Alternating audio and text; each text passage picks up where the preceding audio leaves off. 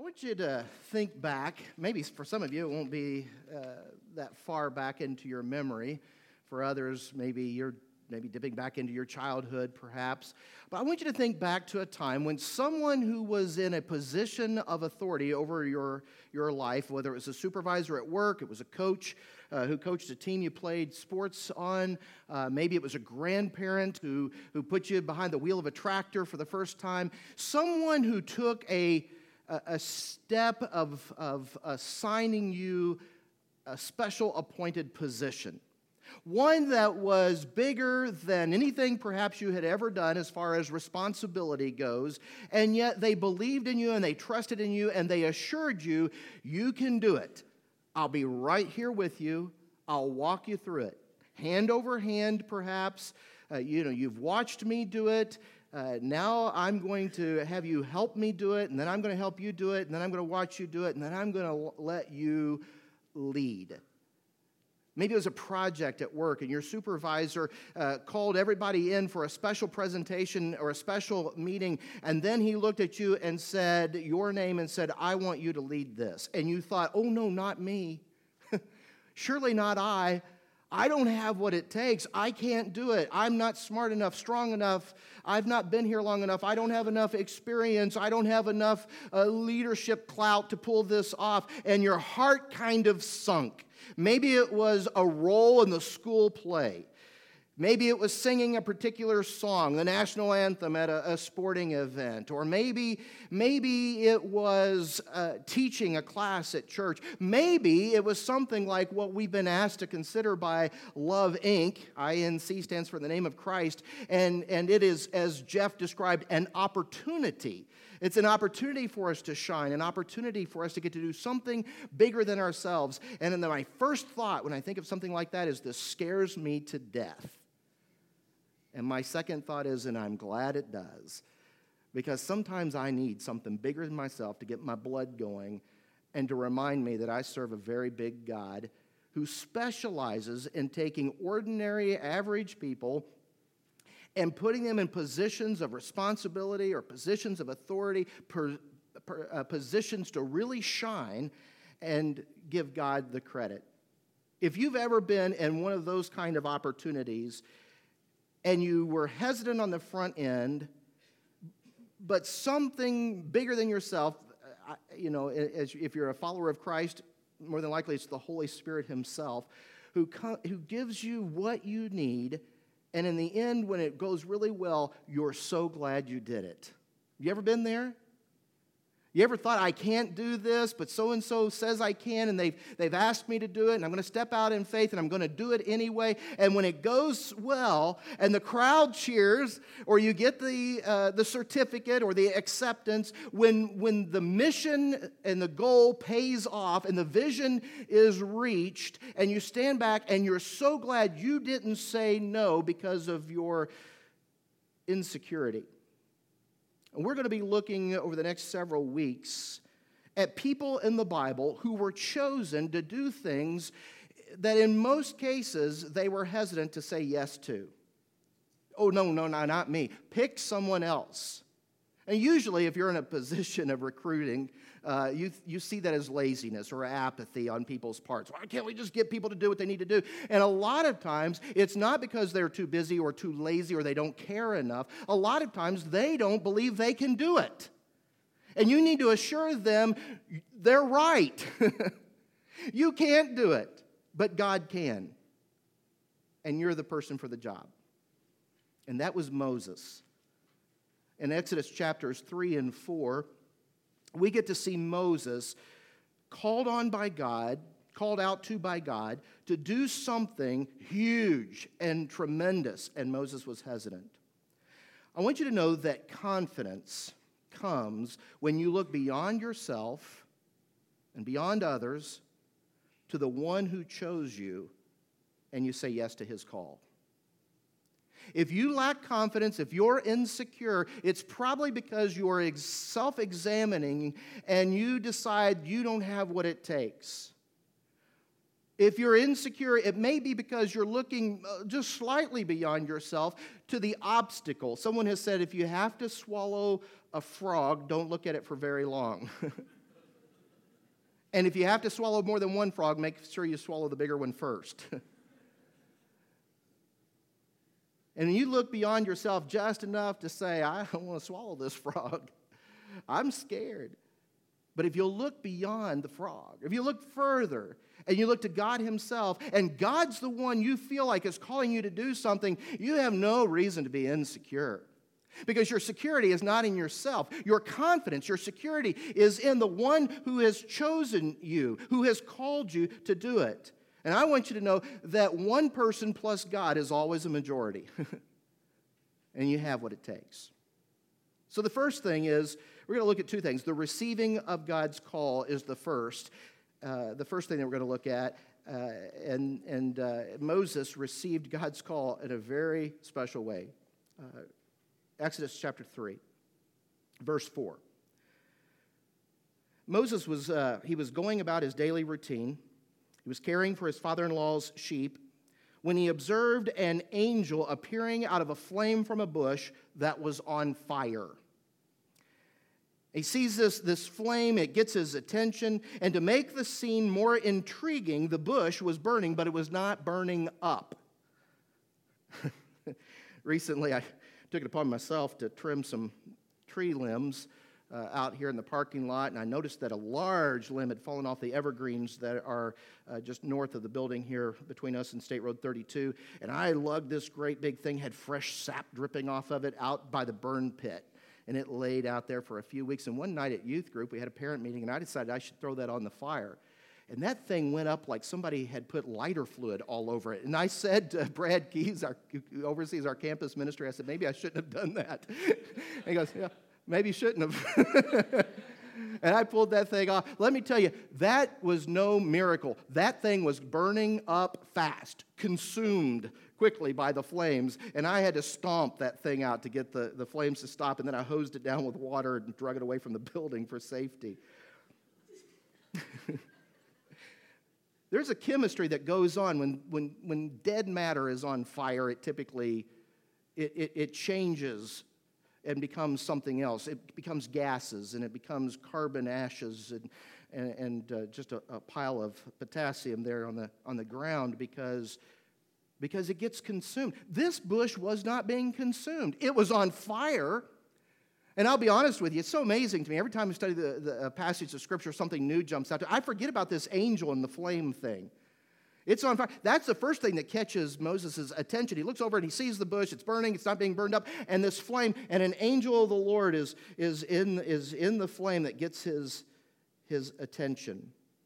Exodus 3, verse 4 says, when the Lord saw that Moses had turned aside to see, God called to him out of the bush, Moses, Moses. And he said, here I am.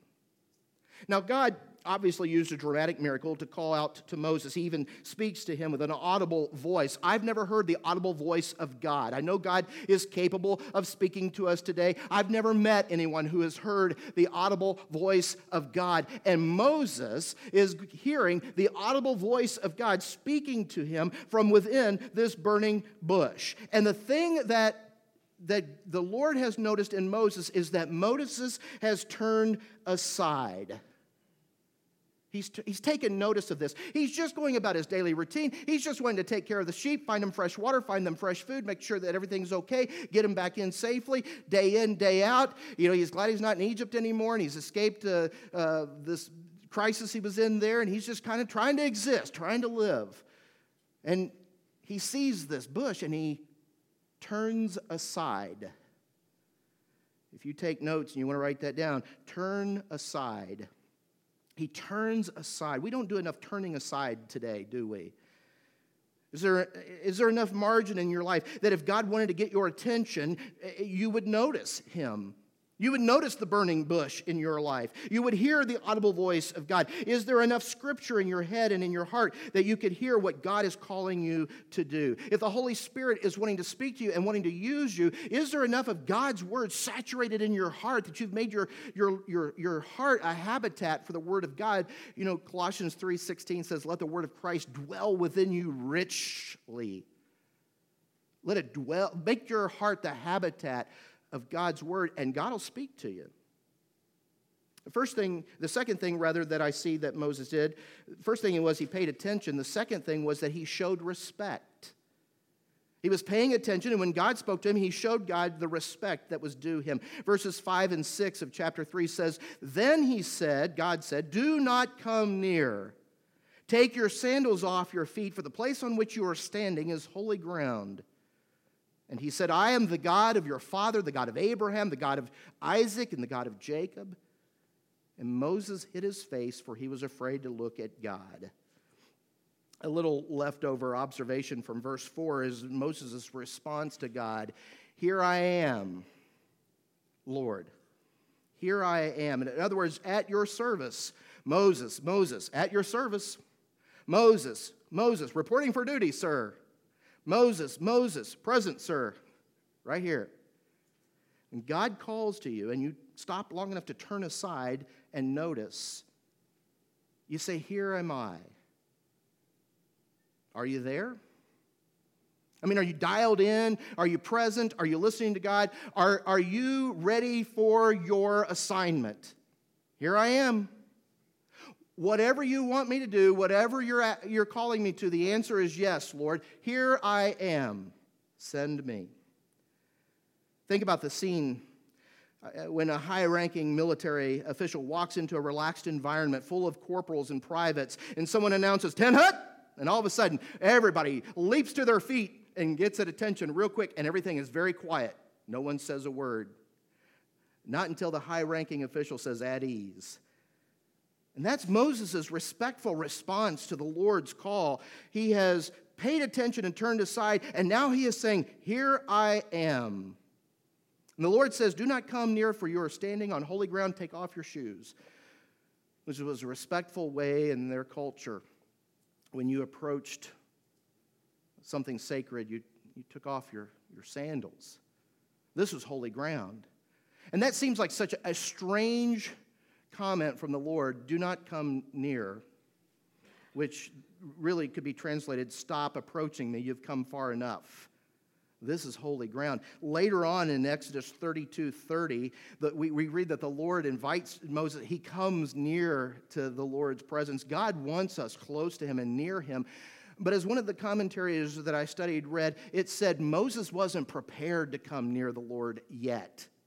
Right now, all he knows, he's got a burning bush and there's a flame in it, and he's seen an angel of the Lord, he's heard an audible voice, and he's coming near. Hey, this is kind of cool. And he's just kind of haphazardly approaching God, and God says, "Stop coming near and take off those sandals."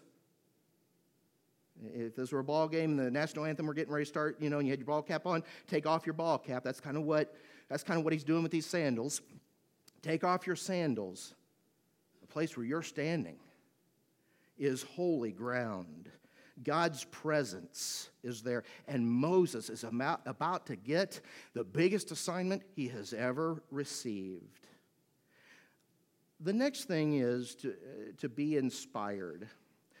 When he received the call, he paid attention, he showed respect, and he should have been more inspired than he apparently was. Verses 7 through 10 says, "Then the Lord said, I have surely seen the affliction of my people who are in Egypt, and I have heard their cry because of their taskmasters. I know their sufferings. And I have come down to deliver them out of the hand of the Egyptians and to bring them up out of the land to a good and broad land, a land flowing with milk and honey, to the place of the Canaanites, the Hittites, the Amorites, the Perizzites, the Hivites, and the Jebusites. And now, behold, the cry of the people of Israel has come to me, and I have also seen the oppression with which the Egyptians oppress them. Come." This is his instruction to Moses. "Come, I will send you," you're the man for the job, "come, and I will send you to Pharaoh, that you may bring my people, the children of Israel, out of Egypt." Quick observations about God before we talk about Moses here. God is keenly aware, isn't he? We saw that in the series of the 7 churches, the letters to the 7 churches, and every one of them God says, "I know." I know. I'm fully dialed in and aware of what's going on with you. Listen to these little expressions in that verse, the verses I just read to you. I have surely seen, I have heard, I know their sufferings, my people's cry has come up to me. God's paying attention. It's a beautiful song that Bette Midler sings, God is watching from a distance, but it doesn't line up with the God that we read about here, does it? Because he hears and he sees and he's aware and he cares and he responds. God is intimately involved, and he says, so I have come down. I thought that was pretty interesting. That's another thing that jumped out fresh to me this time around, because when I think of God coming down, what do I think of? Merry Christmas. God came near. Jesus is born. God with us. Emmanuel. But here it says, God came down. This burning bush that's speaking to Moses says, I have heard my people. I have seen their affliction. I am well aware of what's going on. I have heard their cries. And so, result, I have come down. Moses needed to remember everything that follows this, because the mission was not Moses' mission, it was God's. God himself had come down to set his people free. Not Moses' people, his people. And Moses wasn't the one who was going to be setting them free, God was. This was really God's assignment for himself. Moses was just going to get in on it.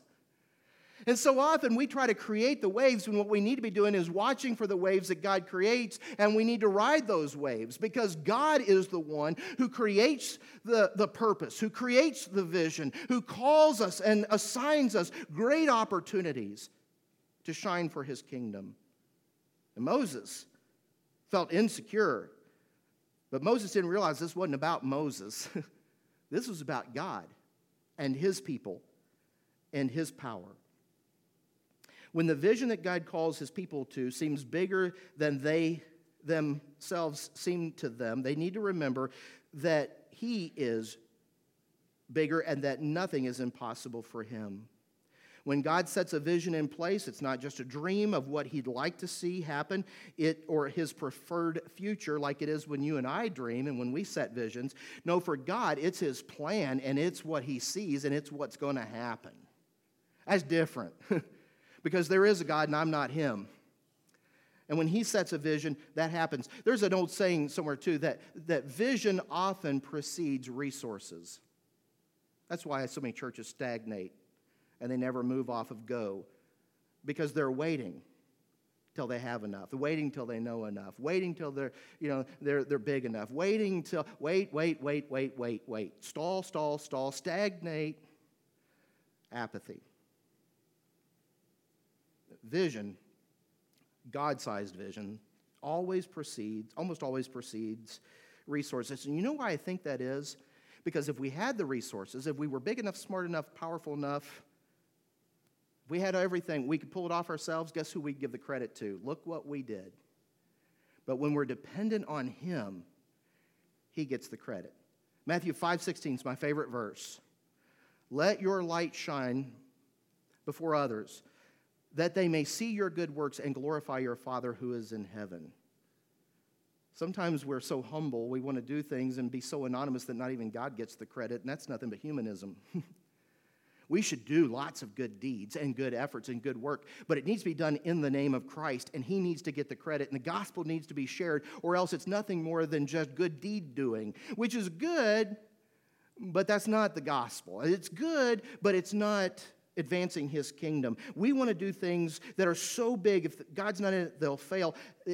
And when God's in it, he gets the credit for its success. Confidence comes when we look beyond ourselves and others to the one who chose us and say yes to the call. So how do we respond to the call? Real quick, look at the 5 excuses of Moses, and I've counteracted each one of those with God's response. I feel inadequate, but God is present. Exodus 3:11-12 says, but Moses said to God, who am I that I should go to Pharaoh and bring the children of Israel out of Egypt? Who am I? He said, God said, "But I will be with you, and this shall be the sign for you that I have sent you. When you have brought the people out of Egypt, you shall serve God on this mountain. But I will be with you." The verse that Charlie Jones did such a great job reading for us earlier, Joshua 1:9. When God says, "Have I not commanded you? Be strong and courageous." Why? Why? For the Lord your God is with you wherever you go. The next excuse, "I don't know enough." Moses says to God, "If I come to the people of Israel and I say to them, 'The God of your fathers has sent me to you,' and they ask me, 'Well, what is his name?' Well, what shall I say to them?" God said to Moses, "I am who I am." And he said, "Say this to the people of Israel, 'I am has sent me to you.'" You talk about ultimate authority. God says, "My name is I am." I am. I can't, but I am can, right? And when you speak out in the name of God and you feel like you don't know enough, you feel inadequate, you're not the right person for the job, you don't know enough, He is with you and He is the answer. If you feel like you don't know enough, here's what you need to know. Ready? I'm going to tell you everything you need to know. Write this down quickly. Try to keep up with me. Ready? Jesus. There it is. That's all of it. What you need to know is Jesus. I am that I am has sent you. That's the answer. That's what you need to know. I feel inadequate. I don't know enough. The next excuse, I'm not a strong leader. This passage is a little lengthy. Chapter 4, verses 1 through 9. Sometimes I get carried away. I'll read quickly. Follow along if you'd like. Exodus chapter 4, verses 1 through 9 says, "Then Moses answered, 'But behold, they will not believe me or listen to my voice, for they will say, "The Lord did not appear to you." The Lord said to him, "What is that in your hand?" He said, "A staff." He said, "Throw it on the ground." He throws it on the ground, and it became a snake, a serpent. And Moses actually ran from it. But the Lord said to Moses, "Put out your hand and catch it by the tail."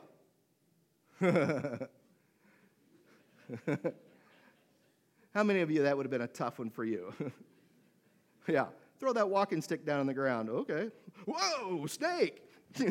Now reach down and grab it by the tail. What? Yeah. Well, Lord your God is with you. So he put out his hand and he caught it. And then he says to him, "Put out your hand and catch it by the tail." And he put out his hand, he caught it, and it became a walking staff again. "That they may believe that the Lord, the God of your fathers, the God of Abraham and Isaac, the God of Jacob, has appeared to you." And again the Lord said to him, "Put your hand inside your cloak." Okay. So he puts his hand inside his cloak. And he puts his hand inside his cloak, and when he takes it out, behold, his hand was leprous like snow. Nobody wanted leprosy. Does this mean I'm going to yell unclean everywhere I go? My goodness, what did you do to my hand? I should never have trusted this bush. Then God says, "Put your hand back in your cloak." He puts it back in. This time he pulls it out, and it's restored like the rest of his flesh. God says, if they'll not believe you or listen to the first sign, they may believe the latter sign. And if they'll not believe even these two signs or listen to your voice, you shall take some water from the Nile, pour it out on the dry ground, and the water that you shall take from the Nile will become blood on dry ground. A little foreshadowing there for the people as that third sign. I am inadequate. I don't know enough. I'm not a strong leader. God is present. God answers, and God is the power. The fourth excuse, I'm not good with words, but God provides. Verses 10 through 12, Moses says to the Lord, "Oh, my Lord, I am not eloquent, either in the past or since you have spoken to your servant, but I am slow of speech and of tongue." And the Lord said to him, "Who has made man's mouth? Who makes him mute or deaf, seeing or blind? Is it not I, the Lord? Now therefore go, and I will be with your mouth and teach you what you shall speak." I'm not good with words. God says, I'll provide. One final excuse. Moses finally says, just send somebody else. You mind asking somebody else? Anybody ever been in recruiting before? Does this not sound, I don't, oh, surely not me. Get somebody else. Or, oh, but I don't know enough. I'm not ready. Or, oh, but I'm not a strong leader. I'm not very persuasive. Or, yeah, well, oh, I don't ever speak on stage. I could never. I'm not a smart man. I'm not willing. That's honest. And it kind of gets God, it gets God really upset. Look at what he says. He said, Moses says, "Oh, my Lord," verse 13, chapter 4. "Oh, my Lord, please just send someone else." The anger of the Lord was kindled against Moses, and he said, "Is there not Aaron your brother the Levite? I know he can speak well. Behold, he is coming out to meet you, and when he sees you, he will be glad in his heart. You shall speak to him and put the words in his mouth, and I will speak with your mouth and with his mouth, and I will teach you both what to do. He shall speak for you to the people, and he shall be your mouth, and you shall be as God to him. And take in your hand the staff with which you shall do the signs." And get going, basically. And we're not talking about this anymore. I'm not willing. For that one, the response, the answer that I gave it, I thought about this one long and hard. It was the most difficult. He rallies us together.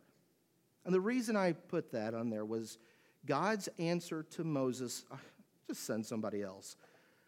God says, "I'll send Aaron with you. I know he can speak well." I have a feeling God knew all along. Moses can do this. Moses just doesn't think he can. I'm going to send Aaron with him, a spotter in weightlifting, so to speak, right? Training wheels on a bike, I know he can ride. I'll take some of the pressure off of him, and he can do what I'm calling him to do. He just needs to get going. I feel inadequate. God says, "I'm present." But I don't know enough. God says, "I'm the answer." He says, "I'm not a strong leader." God says, "I'll give you the power." He says, "I'm not good with words." God says, "I'll provide." He says, "I'm just not willing to go." But he rallies us together. Confidence comes when you look beyond yourself and others to the one who chose you. Say yes to his call. There is a reason that we do church. The word ecclesia for church means assembly, coming together. We could do most of what we do at home by ourselves. You can buy grape juice and even unleavened bread at the store. You can give online. There's a lot of the things you can do by yourself. You can listen to praise music. You can hear a good sermon or two, or read them. There's a reason we come together. And I think it's this last excuse. I don't think I should. God calls us together, puts us in unity and harmony together, gives us an assignment, and says, "Now go get on it. Get to work." And church, that's us.